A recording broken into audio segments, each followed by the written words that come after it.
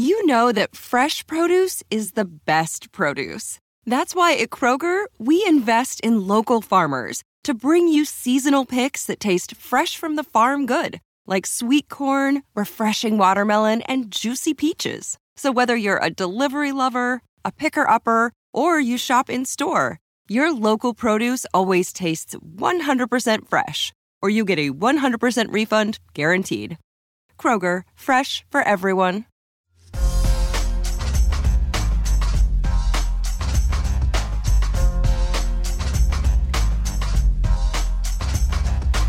It is our third show in 3 days. On Sunday night, Rod and I talked the beginning of 49ers free agency, and stuff has happened since then. We may have to get back together before our normal two weeks podcast. And yesterday, Brad and myself, we talked some World Baseball Classic. USA got back in the game by beating the crap out of Canada. So they are in good position to advance in the World Baseball Classic. And now the death lineup with Bry. We're going to talk some Warriors basketball. You predicted it, though. Last time we talked, you said they were going to go 2-2, and they were going to win the 2 hard games at home and lose the 2 easier games on the road. And that's exactly what happened.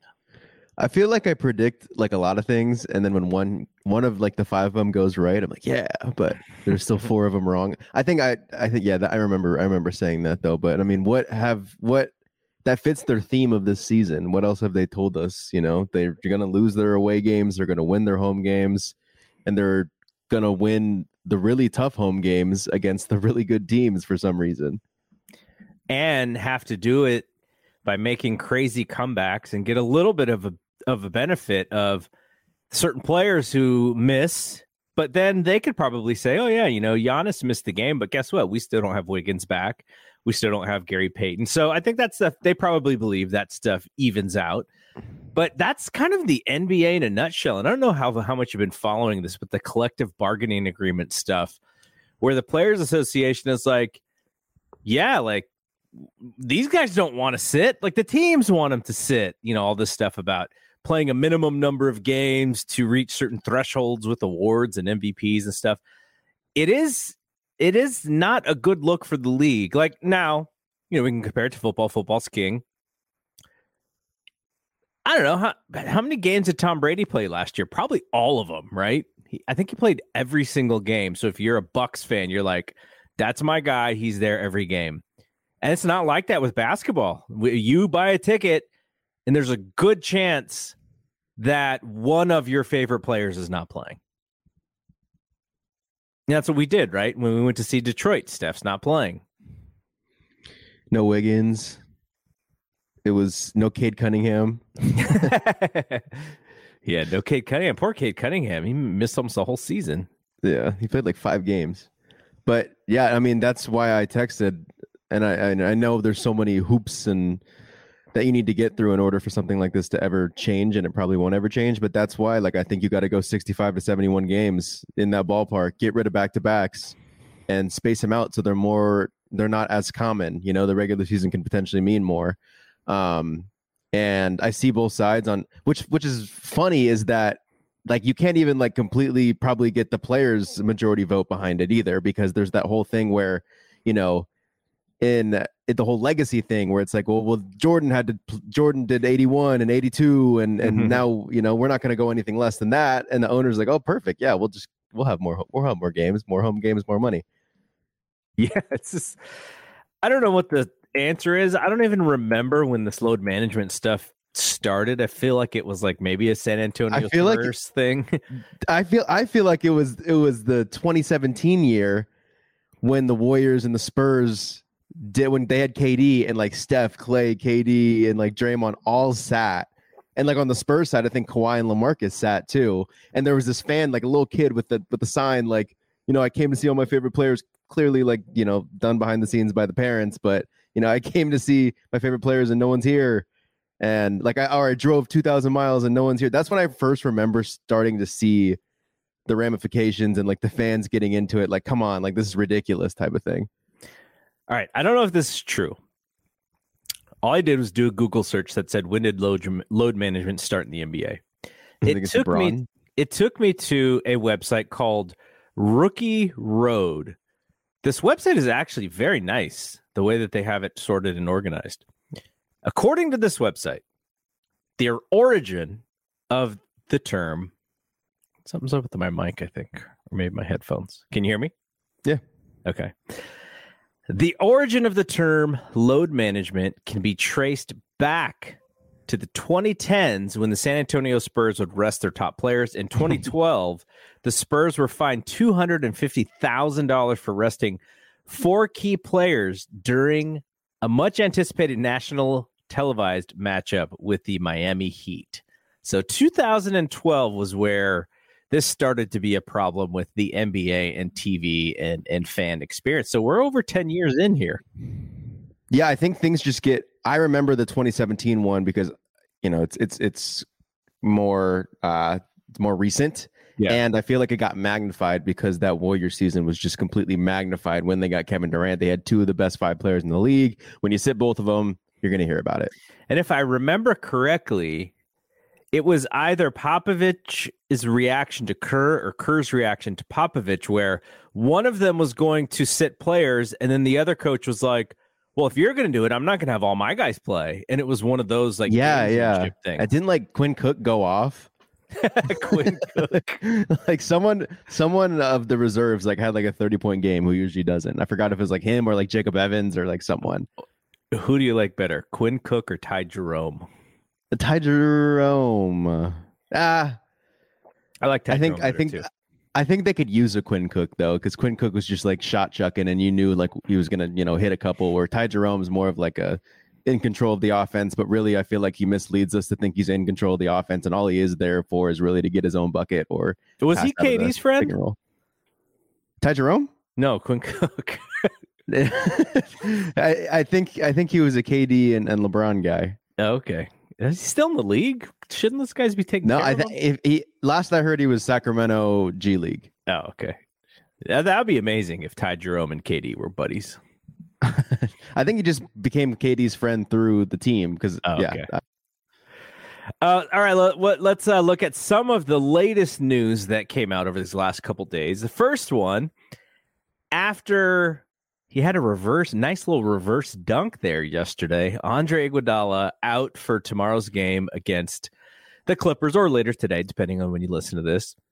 And our buddy Ben Cruz texted us just before we went on the air, and he said, 180 dunk, and he's cooked, shaking my head.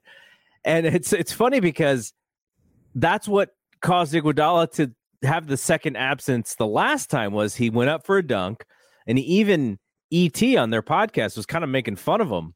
And then Andre said, I'll be fine. Like, this one's not going to be too bad. And then he was gone for like 3 weeks or something. So I hope that one is not like this one. What I hope is that Kerr was like, man, if you just give me these last couple minutes, I'll put you on the injury report because you're hurting everywhere anyway. So it doesn't really matter. We'll just say that your wrist hurts or something. So that's kind of what I hope is, because he does need to get a little bit more of a rhythm with the team, because he's replacing, at least as far as I can tell, he's replacing Anthony Lamb's minutes, right? Isn't that what it looks like? Yeah, it does. And I'm with you. I think we sometimes joke, or we get on him a lot because he clearly, like, if he wasn't so integrated in this system and was so smart as a player, like, he would be out of the league, right? Like, he's just physically not there anymore. Like, it feels like he can get blown by at any point. He's just really he's able to stay in front of people because he's smart defensively, not necessarily because he still has the physical body to do it.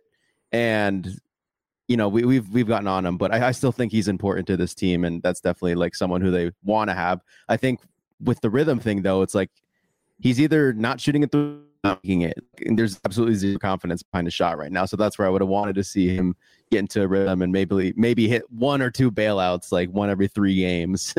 But Kerr should run a play for him, just like he ran the play for Klay at the beginning of the game. Just run a play and go, dude, you have to shoot this shot if you're open. I don't want to see any passing. Shoot it like you're confident in shooting, and then he'll make it, and then he'll feel better.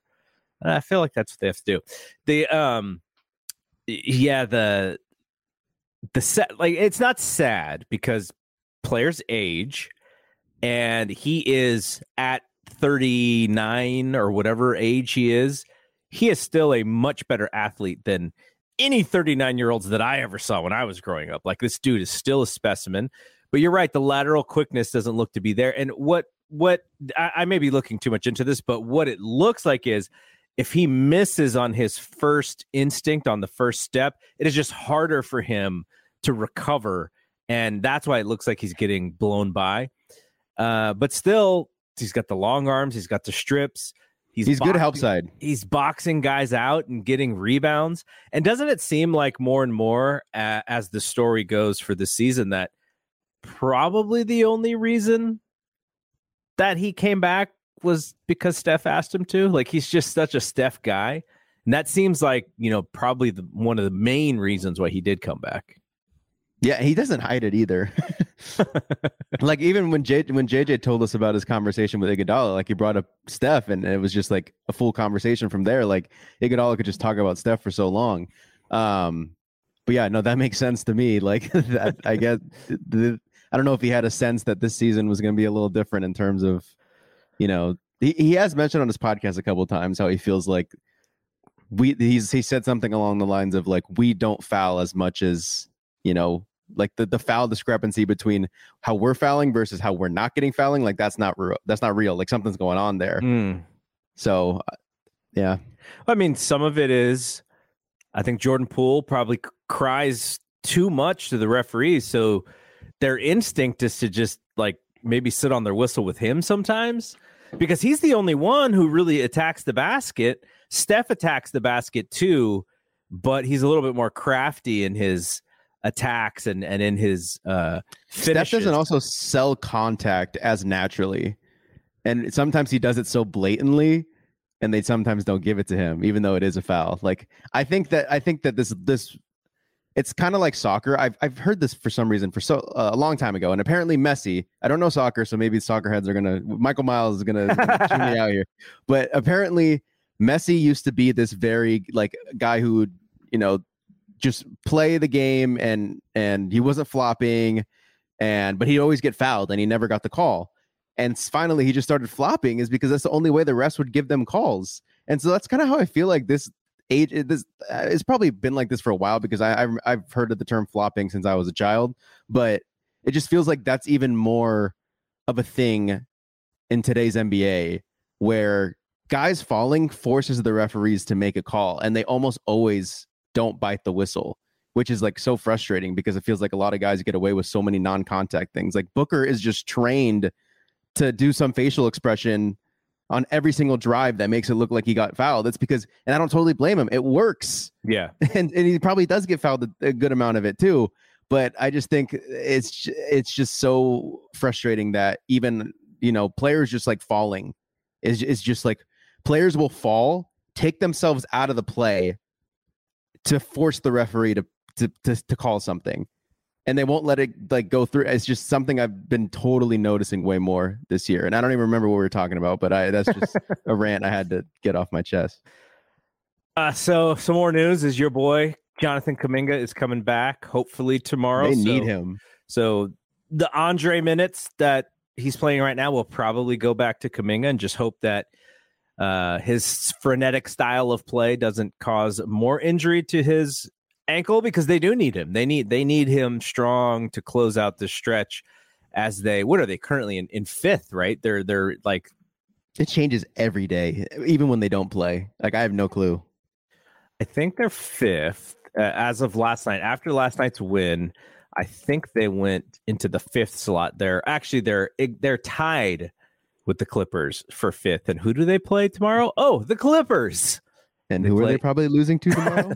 Clippers. And T-Wolves 1 game back. Mavericks 2 games back. Lakers 2.5 games back. So are the Pelicans and the Thunder. Jazz 3 full games back of the Warriors. So still 5 through 12 within 3 games. That is not a crazy amount to overcome if you can go on a winning streak, but none of these teams can go on any sort of winning streak. All right, so Kuminga back, like I said. Gary Payton. The word from Warriors PR was that they reevaluated Gary Payton. They say he's beginning to intensify his on-court shooting. Doesn't sound like contact work yet, and will be reevaluated again in 10 days. So in 10 days would be almost, last week of March. I don't imagine he'll be back then, but they may go, he'll be back in a week, and that would put it right at the beginning of April, which is, I think, what they said when they traded for him and found out that he was still hurt, was beginning of April. So that would put them another 2 weeks. You're talking about how many games are left in the season by then? Not many. Beginning of April, I think playoffs start April 9th. Yeah, they would have like 4 games. They have 4 games in April to end the season. Yeah, those would be very important games in terms of trying to get a seed as well as integrating GP back into their system, which probably won't take that long, but he needs to get back to game speed in general. What do you think about Steph's movie? Or is it going to interfere with the Warriors playoff run here? Okay, yeah. Wait, you said something. Oh, those tickets were today, huh? Did you not get them? I forgot about it. So what was the story? I know there's like a Steph movie because they showed it at the Cannes Film Festival, and I didn't hear anything else other than it was like a pretty fun movie. So was this showing like supposed to be just for public? Like, what was going on with the showing that you were looking for tickets? I saw an article on the Chronicle and I read it because it had Steph's picture on it, and I think they showed it at Sundance too, but it was just supposed to be some screening where there was one ticket package where you get the ticket, you get to watch the film at 6:30 and then go to like this exclusive party after. That was like $100. I was like, I'm not doing that. There was a ticket for like 9:30. There was only 2 showings for like some SF film festival that he was going to show, and it was for some reason in Oakland, but he was just. You said something like it would interfere with the playoffs potentially. Well, I was just wondering because it's supposed to be the 13th of April. Yeah. And Ryan Coogler is the one who's supposed to present the movie. Who is he from? Is he the Black Panther director? Yeah, Creed, Fruitvale Creed Station. Too? Yeah. Very cool. Oh, I totally want to go then. Yeah, and let's see. Yeah, I mean, I don't know anything else. But I don't know anything about the movie, but he is not expected to attend. That is the case. He's not supposed to be there. So, yeah, screening and party, pretty expensive, but just the movie a little bit cheaper. Yeah, $30. There's no I in team, but there is one in Indeed, and that's the hiring platform that you need to build yours. When you're hiring, you need Indeed. Instead of spending hours on multiple job sites searching for candidates with the right skills, Indeed's a powerful hiring platform that can help you do it all. One of the things I love about Indeed is that it makes hiring all in one place so easy because Indeed does the hard work for you. They show you the candidates whose resumes on Indeed fit your description immediately after you post so you can hire faster. Join more than 3 million businesses worldwide that use Indeed to hire great talent fast. Start hiring now with a $75 sponsored job credit to upgrade your job post at Indeed.com/Blue Wire Sports. Offer good for a limited time. Claim your $75 credit now at Indeed.com/Blue Wire Sports. That's Indeed.com/Blue Wire Sports, and support the show by saying that you heard it on this podcast. Indeed.com/Blue Wire Sports. Terms and conditions apply. Need to hire? You need Indeed. NFL Sunday Ticket is now on YouTube and YouTube TV, which means that it just got easier to be an NFL fan, even if you live far away. Like maybe you like the Bears, but you're hibernating in Panthers territory. But with NFL Sunday Ticket, your out-of-market team is never more than a short distance away. Specifically, the distance from you to your remote control. NFL Sunday Ticket, now on YouTube and YouTube TV. Go to youtube.com/presale to get $50 off. Terms and embargoes apply. Offer ends 9/19. No refund. Subscription auto renews. All right. So next thing on the list is, I don't know. Steph and Klay saved their butts. I don't know what else to say. We were watching Creed 3 on Saturday night, and then we ducked into a hole-in-the-wall place, a little brewery spot, and we watched the second half of Warriors-Bucks, and the entire second half of the game that we watched, they just continued to give up what was a double-digit lead all the way through until the end of regulation, and then they just blitzed them in overtime. Like, they actually got behind, and then Steph bailed them out with just, I think they were down 8 with like less than 2 minutes left, and then Steph just bailed them out. They go on to win that game thanks to Steph, and then yesterday against Phoenix, Klay just goes off for 34 in the first. He's like, I know he really respects Devin Booker, but something about Devin Booker makes him really mad. You disagreed with my theory in the beginning of the season. Do you remember what it was? Remind me. It was that I thought that Klay in 2017 was on the trajectory. If he wasn't, I'm trying to remember who the best shooting guards were at the time. It wasn't Devin Booker. You could argue probably like a Paul George. Yeah, again, I'm not totally sure. But yeah, the shooting guard position, Klay was obviously like a top 3 player at. And then he goes down with the injury. And then while he's down, Devin Booker becomes like the best undisputed shooting guard in the league. And I was just wondering if, like, you know, that was the beef that, like, you know, now Book's the guy when it should have been Klay. That's what I thought, like, kind of the under the mask stuff was telling me. But I remember you disagreeing with it. You and JJ both did not agree with it. We're just being disagreeable, man, because it was you. Do you think it has something to do with that at all then? Yeah, I'm sure there's something to that. Who did Klay call out in the post press conference? He said Book, Harden, and DeRozan. Those are the 3 guys he named as far as matching up against some of the best 2s in the league. Oh, Harden. Yeah, Harden was for sure the best at the time. So the Warriors seem to be so reliant on 3-pointers and on making 3-pointers.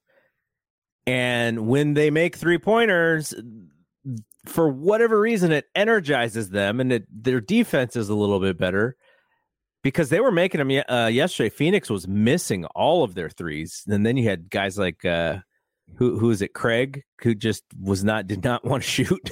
It's like, it was Okogie, right? No, well, he was one, but there was the other dude, the big buff dude. Yeah, he just didn't want to shoot. So it was like the Book show, and Ayton could have probably just walked up to Looney and Draymond and just drop stepped into a post dunk or something every time, but he just loves that fadeaway. I was like, yep, keep taking it. That's fine with me, because you could probably shoot 85% if you just posted these dudes up. And and then CP was, not to say that was the worst CP's ever played against the Warriors, but he was such a non-factor. I guess he has been like that a little bit more of late, but man, that's not the CP that I'm reminded of playing. And then Steph kind of flexes biceps on him near the game at the end there. He doesn't I'm sure there's respect there, but Steph, he has memories of when CP was disrespecting him constantly early in his career. And he's CP have it. Want to know what I think it was? Or maybe you probably know, but right when I saw it, right when I saw that play of Steph muscling CP to the hoop, I immediately was like, oh, that's like the same corner as when Steph crossed him, double behind the back crossed him or whatever. And so that's what I thought Steph meant by this isn't 2014 anymore. I don't need to do these fancy dribble moves to get around you. I'm just going to go right through you. CP actually stayed with him in this one. He didn't Steph's crazy didn't cross. Steph had to actually force himself to the baseline. And what I thought it's not 2014 meant is that CP would just push him around. That's what I thought he meant. It's probably a lot of both, but that one to me just I only thought that because right when I saw Steph in that corner against CP, I just thought that exact thing, that baseline behind the back cross, one of Steph's greatest plays of all time. Did you see I think it was a Twitter video of Steve Kerr talking about bad shots? Mm-mm. So there's another famous play against the Clippers. Oh, against the Clippers. Yeah, I know exactly which one. And he shoots that weird at the top of the key. He just runs in a circle. Yeah. Dribbles low through people in a circle. So Steve Kerr said, and he's said this before years ago too. He said, at that moment, what I learned is everything that I've been taught about what a bad shot is from Lute Olson, from Greg Popovich, from Phil Jackson. Steph takes this shot, and my instinct is to say, that's a bad shot, but it goes in. And so what I learned is that when Steph Curry takes a shot, there is no bad shot. So he just has to just be okay with those shots that he takes. I thought that was interesting. That's what we need more people like Steve Kerr. We need more old folks like Steve Kerr in the world that is able to change their opinion. So not to take this on a little bit of a downer, but obviously the elephant in the room is the fact that Andrew Wiggins is still not back. Now, you can go on Reddit and Twitter and you can find any sort of excuse or reason or dark alley reason as far as why he's not back yet, but there's no concrete information, so there's nothing really for us to say. But they miss him, for one. They really, really do miss him. And if what I wonder is if the team themselves are maybe left a little bit in the dark, because I can't imagine they know if he's going, like, let's say that he's going to be out and he's not coming back this season. Don't you think Kerr needs to sort of finagle the rotation a little bit and go, okay, this is what we're going to have to go. And maybe he is, and I'm just not sure. But I would hope that there's this like open, slightly cracked open door where they're like, we still think we're going to get Wiggs back, because, man, without him, you know, you're seeing just the inconsistency in the defense, especially, and in their ability to get 2-pointers. Now, Wiggins will blow dunks and all of a sudden go up for a layup and dribble the ball, and the ball bangs off his knee. He'll do those things too, but still, there can be dependable moments where you're like, oh, we needed 2, and then you see like a Wiggs floater, or you see like just all of a sudden Wiggs just decides to dunk on somebody, and they don't have that right now. Especially with Kuminga now. Kuminga will come back, but then that's even more of a wild card of, is this dude going to dribble the ball or shoot or, you know, hit his head on the side of the backboard or something? They just miss that consistency and his just constant pace of his game. And I think you've told us before, like, if he doesn't come back, like, they have no chance. I think we've heard it from Plus Minus. I think we've all probably said it and thought it too, but it feels like, you know, they don't have their, what Anthony Slater always refers to as their second best player in the playoffs. Like, yeah, that makes sense that they have no shot, you know? But yeah, I mean, it's just it's such a homer take, but I still would feel semi-confident in them finding a way without him, just because of the fact that what Klay Thompson was in last year's playoffs, you know, was like almost like a different player than what he is right now. I feel like he's, you know, still hot and cold sometimes, but at least I just feel like there's something in him that would not necessarily replace what Wiggins did, but fill in for some of the missing spots what Wiggins did in last year's playoff, because Klay was like pretty bad, right, in last year's playoffs, and this year he's had some career months. So I would honestly like to see a lineup. I don't know if they've ever done it, but Steph, Klay, Draymond, Kuminga, DiVincenzo. I don't know if they've done that. Kuminga at the 4. I feel like they've had to have run that lineup out there at least once. So the thing is, when has Klay, Dre, and Steph, you know, been on, how much have they played together? Especially when Kuminga started to find his way into the rotation and they started like DiVincenzo, because Steph went down both those times. Yeah. I could actually, again, I have cleaning the glass. I could 100% find this, and I could do that if you want to talk or something. But I think very easy to say if they don't have Wiggins, their second best player in last year's playoffs, they have zero chance. But also, like, I'm just such a Kuminga guy, and I'm just such a, like, what Klay has done this year. You get GP2 back. You have a really, like, Steph looks like he hasn't skipped a beat from, you know, at all. It looks like he's maybe even like better. I don't know, but you know, I think Kuminga has been testing some stuff in closing time and closing minutes, which is what they used to do with Jordan Poole. They just throw Jordan in at the end of the game and just be like, dude, just like go do whatever you want and go invent stuff. And I think they started doing that with Kuminga this year, win or lose. And Kuminga has been pulling out some like new shots that we don't see in the mid range. And it's like, that's what Wiggins does. Yeah. Like, can you do a little bit of that? Okay. But I guess in both cases, you're not super confident either shot goes in until they go in, right? For Kuminga and Wiggins. Yeah, no, you're right. Because I may be more comfortable with Wiggins shooting it, but there are moments push shots he does there are moments where he's like way off. Yeah, 100%. Yeah, this is something that we talked about. It was actually probably in our 2K Discord about the idea that all of a sudden what fans or kind of what the other teams are worried about is playoffs start and the Warriors get everybody back the way that they want it. And this is what happened last year where Klay comes back, Draymond gets hurt. Steph is hurt and has to miss the end of the season, and Jordan Poole is playing heavy minutes that were great for him. And all of a sudden Steph comes back in the beginning of the playoffs, and then they just go on this run. And so I think if I am other teams, I look at that and I go, oh my God, not again, right? Wiggins comes back at the beginning of the playoffs. GP2 is healthy at the beginning of the playoffs. Kuminga's playing.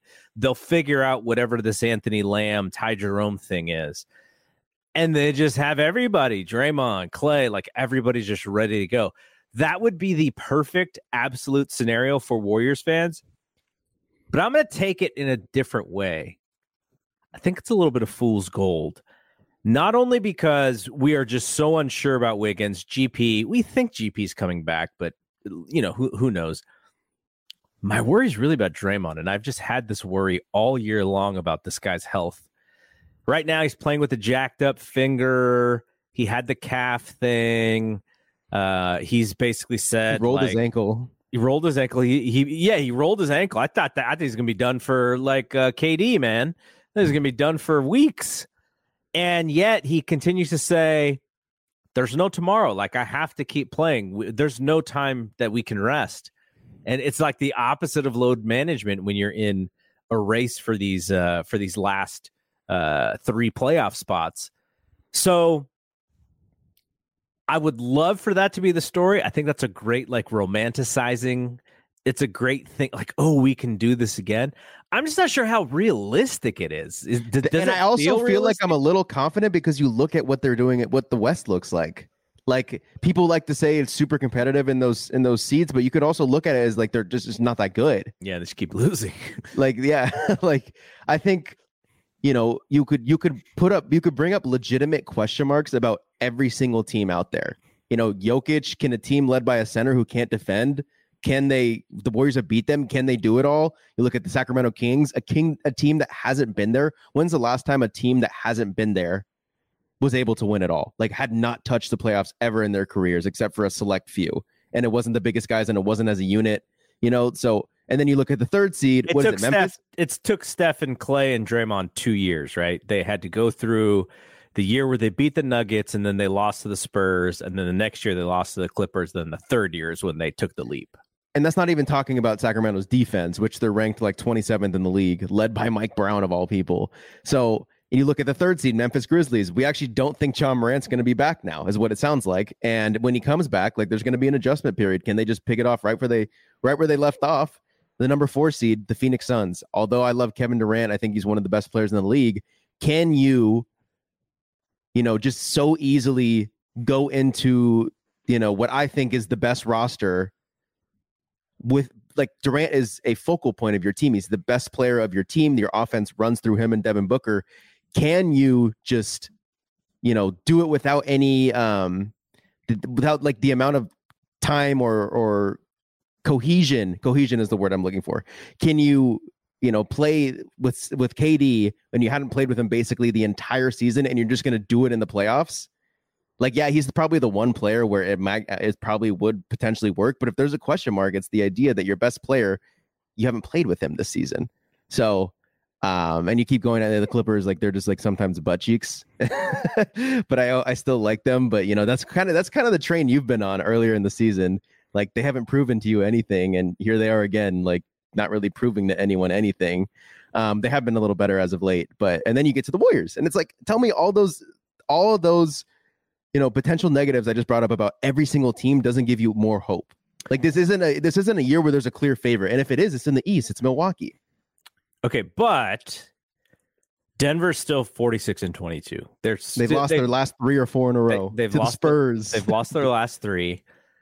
But this has been like almost a coast to coast thing for them, right? As far as just being the top team in the league. You know what the most impressive thing about Sacramento is? They have the best road record in the Western Conference. 19-13. Even Denver's only 16-16 away from Denver. And then you have the Clippers 18-18. And those are the only good road records. Everybody else is under 500 on the road, and the Warriors are third worst in the West with 7-26. What is the 7-26? Oh my God. Okay, so here's another question though, which is why do the Grizzlies play so well without Ja? They've won 3 in a row. They've jumped past the Kings again, back into that number 2 spot. The Warriors play them coming up pretty soon. We'll look at the road schedule for the Warriors. It's actually this Saturday.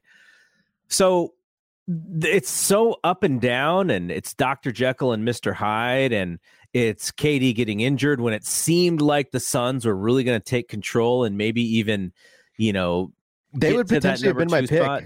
Yeah, had he not gotten hurt, So the home records, Denver's number 1 at 30-6.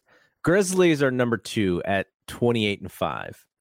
The Warriors are number 3 at 29-7, which to me makes it so important that they get to 4, but I don't think they can get to 4 because getting to 4 means jumping over the Kings, who are I'm sorry, the Suns, jumping over the Suns, who just lost to the Warriors, who are a game and a half over the Warriors right now. So I don't know.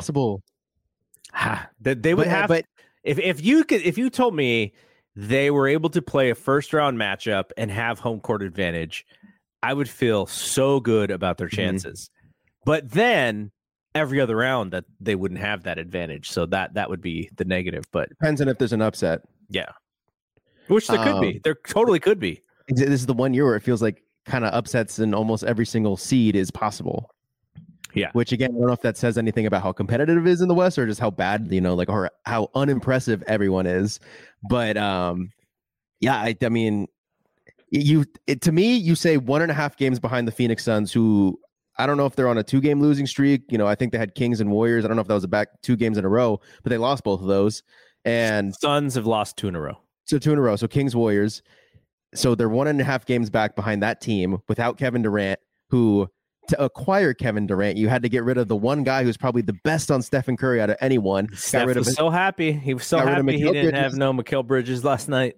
Got rid of Cam Johnson, who was amazing for that team. Took Jay Crowder's spot, who then also got rid of Jay Crowder to get Kevin Durant, who's not playing. So I'm here to say that like their depth is like not good, especially without KD. Like it's totally possible you get in front of them until I come to my senses and say, "Oh man, we got a 5-game road trip." We'll end the podcast with that talk. All right, just really quickly, the Anthony Lamb Ty Jerome scenario. So they let the Lester Quinones 10-day expire, which means they only have 14, which means no Ty Jerome, and Anthony Lamb has already maxed out his possible games as a 2-way. So they have to make a decision. And the decision seems to be pretty easy to me. Yeah. You sign Anthony Lamb, and that activates Ty Jerome for 5 games or whatever the number is that he has left to play. But they're saving up this spot where they're just not paying for that 15th guy, and it's not counting against whatever the multiplier is on their dollar amount because of the luxury tax. Why is TK the only one that knows that?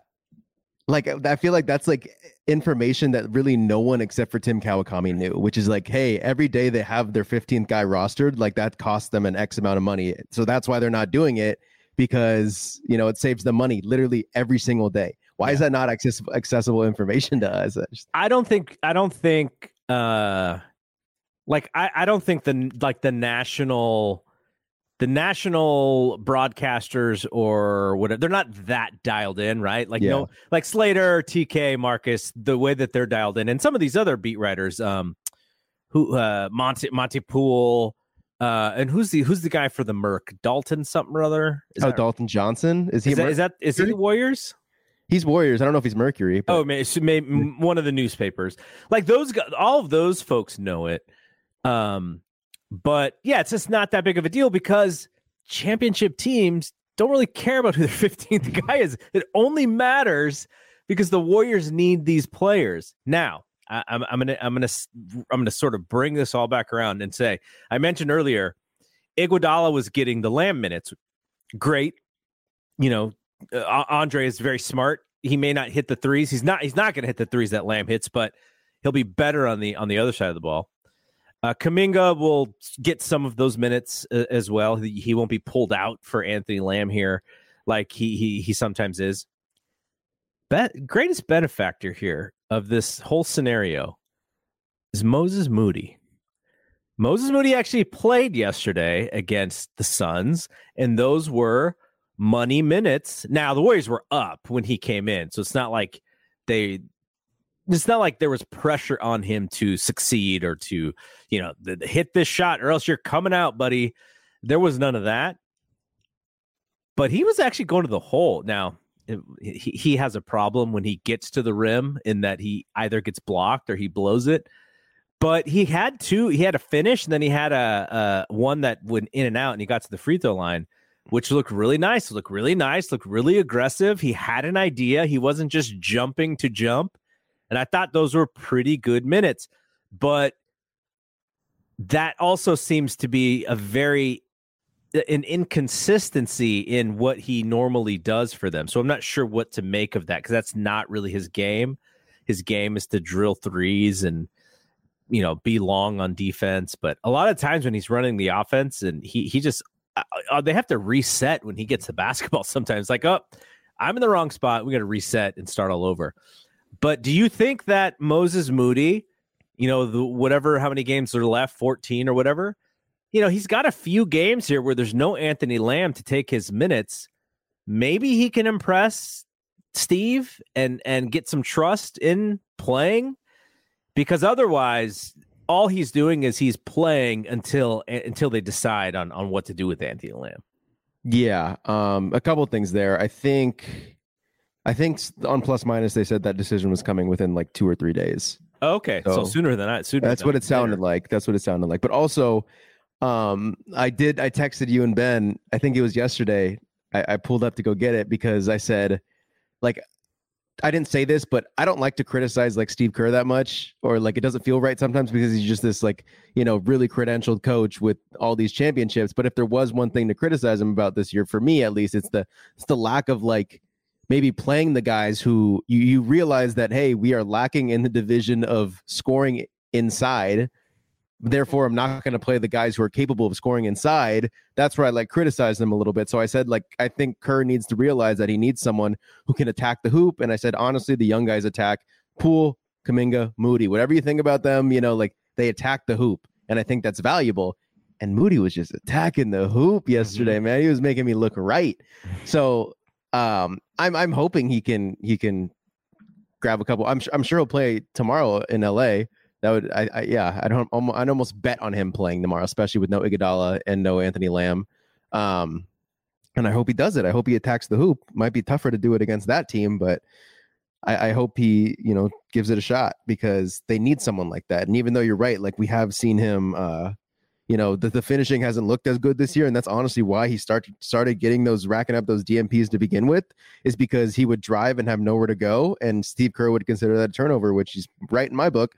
But I mean, we watched him in Santa Cruz, like try to dunk on people, and remember Mac McClung blocked this shot. They called it a foul, but then they reversed it because Mac McClung did block his shot, but he's fearless. He goes up and tries to dunk it. I think he had almost a potential dunk in Los Angeles last time they played the Clippers. So, like dunk on someone. So I think, and a couple of those putback dunks throughout the season, he did one in Detroit when we went and watched Warriors Detroit. He just had this like 2-hand, just caught it off the back and put back.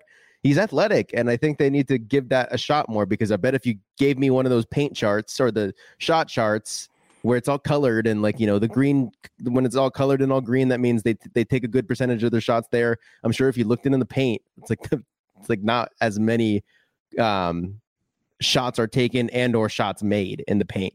And I think Moody can bring some of that. And I think that's essential. He might as be long as Wiggs isn't here. He might be more long than he is actually athletic, but being long and being tall with long arms is a helpful trait in the NBA. Mm-hmm.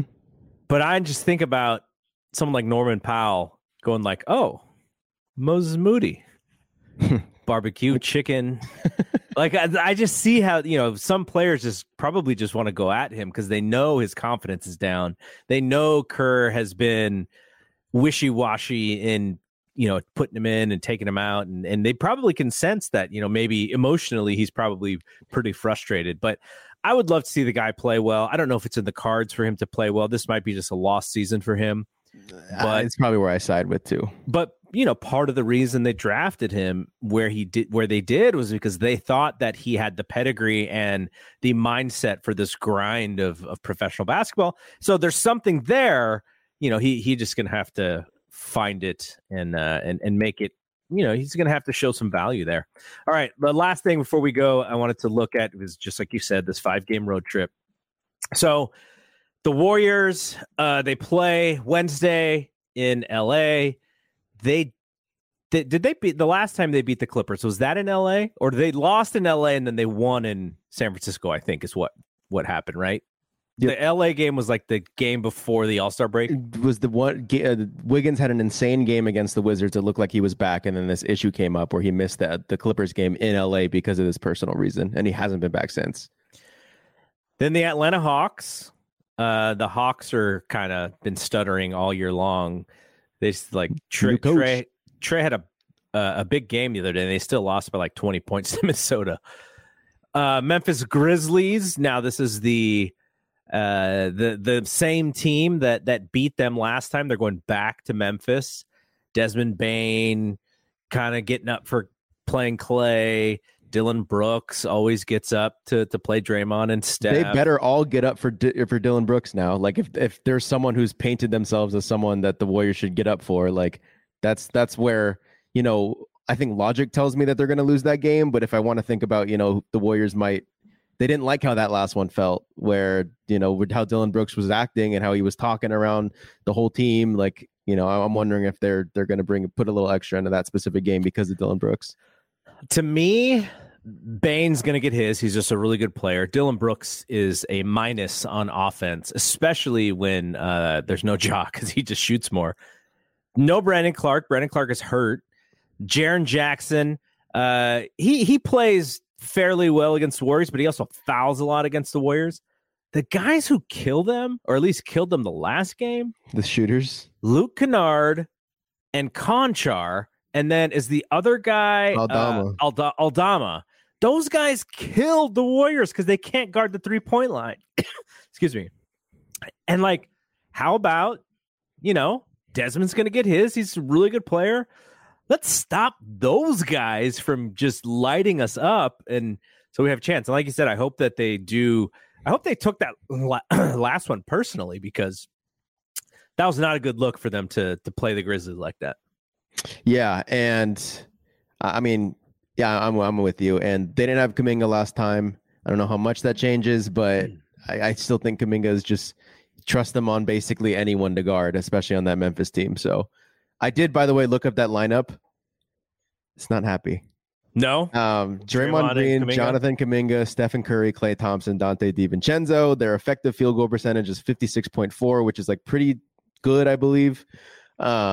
But apparently they're like a minus 26.6. Oh, wow. Which I feel like could be a couple of things. Kuminga was not the player who he is in the beginning of the season. How many minutes? In the beginning of the season. How many minutes has that lineup played total? It's possessions. It's not minutes. They don't give me minutes. They gave me 44 possessions. So that's not which could be. It's not a lot, but I don't know how much that is though in terms of minutes. Probably like half of a game all season long, something like that.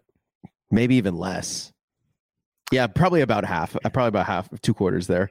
But yeah, you could say like, Kuminga, maybe they tried that in the beginning of the season and Kuminga and DiVincenzo were just not in the like where they are right now. Maybe lately they tried it, and obviously the team needed time to mesh with Steph back. I still believe in it. It sounds good, right? A lot of guys who could switch with a lot of offense. I think they should give that one a shot again. But yeah, are we predicting the road trip? Well, they have 2 more games. Houston, that is next Monday. And then Dallas, who is also really struggling with Kyrie and Luka and injuries and all that. And so that's 5 games. And I do think we should predict.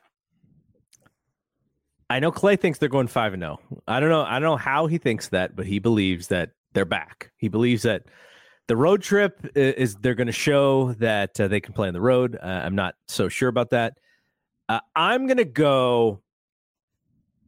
I think they win 2 out of 4, and those 2 games are Atlanta and Houston. Isn't it 5? I know, but this is Dallas game that I'm conflicted about, because I think I would have to see because Kyrie's questionable, I think, for his upcoming game. If it's no Kyrie and just Luka, if it's both of them, I'm not sure if there's a difference, because they're not playing well with both of those guys. But I'm going to say 2-2, and then depending on that game against Dallas, probably 2-3, but there's a chance for 3-2. Yeah, I think if I do my spiel that I did last week, where it's like, what have they told us they'll do, and you've done it prior, like, 500, or, like, I think, what have they told us they'll do this season with this specific road trip? 1-5, right? Like, that's what they've told us throughout the season. 1-4, that they're just going to, Houston and probably lose the rest. If you want to feel a little inspired and optimistic like myself, after these past couple games, 2-4 or 2-3. Sorry. Yeah. 2-3. But I feel like a 3-2 is in play potentially. I think, the plus minus guys felt really good about the Dallas game. They felt really good about the Houston game. So that's already 2 right there. You don't feel as great about the Dallas game. I get it. Kyrie, tends to take those ones more seriously against the Warriors. And then Luka's just always really well against the Warriors offensively, for sure. Coming home, though,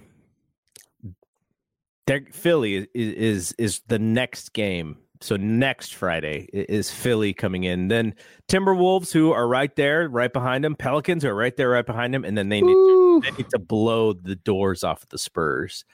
And then that takes us through the end of March. So the next 9 games, 5 away, and then you come back for 4 at home. And then after that, it's away, home, away to end the season. This is it. This is who they are. They're going to have to show us. Yeah, okay, we should just say it right now, or I should say it, because I think you probably already believe this, but if we're going into the road trips, or just the next, let's predict our next five games, and we're going into it with this same mindset come April of we're not totally sure, they're done. We could just say, I'll stop it. They're done. For them to go 500 for the rest of the season, they're going to have to win a road game or 2. So 5, 6, 7 road games and 5 home games to end the season. So there's only 12 games left. Holy cow. Eesh. That's nuts. So they're going to have to win some home games to reverse this trend and to actually make sure that they're going to be 500. And if they're 500, that would take their record, if they're 500, to, let's see. That would take their record to, 42 and 40, I think, something like that. Disgusting. Yeah, so. Isn't that what they went in the 2021 season, 2020-2021 season? No, I think they were 43 and 39. Because there's only 71 games. 82 season. Games. Oh, right. No, you're right. It was 39 and 33. I think was the record. Yeah, it'd be so. If that is the record, make it look really inspiring that it was the games you lost were against the really good teams and you barely lost them. So actually, I'm off. They have 13 games left, not 12. So yeah. Okay. So they would have to go 500 to be. You can't go 513 games, but 7-6 to finish the season 7-6. They would be at 43-39. So I mean, that's kind of what they have to do. 43-39 probably has them in the number 5 spot. Right? Yeah. So that's where they need to be.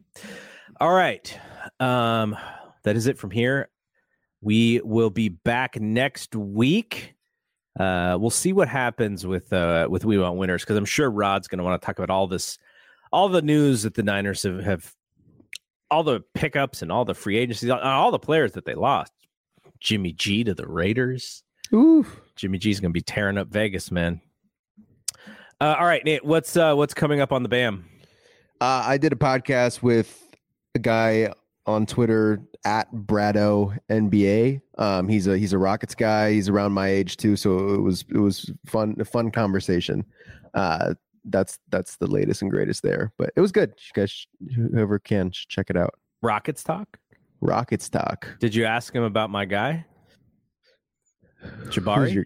Jabari? Yeah. We had a full conversation about Jabari. Speaking of Jabari, the dude went off last night against the Celtics. The Rockets beat the Celtics. If we were like, oh yeah, the Rockets is an easy gimme game, they just beat the Celtics. And they finally started trying Jabari Smith Jr. at small ball 5, and it did really well. There you go.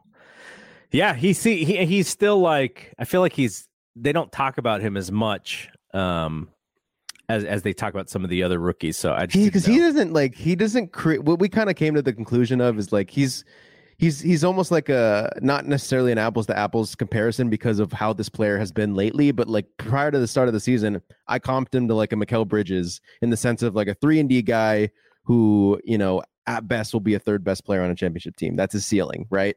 And obviously Mikal has done some stuff where he is now doing shot creation in Brooklyn, and it looks really good. But with Jabari, it's just going to be catch and shoot, one dribble pull up, fade away from the mid range. That's how he's getting his offense. He's not necessarily breaking down a defender. And I feel like the guys that get talked about, the Palos, the Jadens, the J-Dubs, like those can hit their bucket pretty efficiently too. Who would you rather have, him or Keegan? Depends on who I am. No, who you're you. No, I'm not me. I got to be a team. I've got to be a team here. If I'm the Kings, I'd rather have Keegan. If I'm the Warriors, I'd rather have Keegan. If I'm any other team that has a contending shot, I'd pick Keegan. If I was anyone else who didn't have contention plans, I'd pick Jabari. Okay. If you're building a team from scratch, who do you Jabari. Okay. There you go. All right, that's it from here. We will talk to y'all next week. For Bry, I'm Double G. We'll see you when we see you. Peace out. Are you struggling to lose weight and keep it off? Tired of wasting time and money on starvation diets that lead to more frustration and stress? If there was a weight loss solution that could actually work for you, would you try it? Then head to Golo.com. I'm Steve. I lost 138 pounds in 9 months on Golo. I'm Amber. I've lost 128 pounds with Golo Taking Release. If you're ready to take back control of your life, head to Golo.com now and see how Golo can work for you. That's GOLO.com. My sleep is way better. My inflammation has gone way down. Golo saved my life. I was way overweight. That's what sent me down the path. I wanted to make sure and live for my kid. I have literally tried everything. I was on the verge of getting gastric bypass surgery, and I saw the Golo commercial, and it was the last thing I tried because it worked. Join over 2 million people who have found a better way to lose weight with Golo. Your healthier and happier life begins at Golo.com. That's GOLO.com. Again, GOLO.com.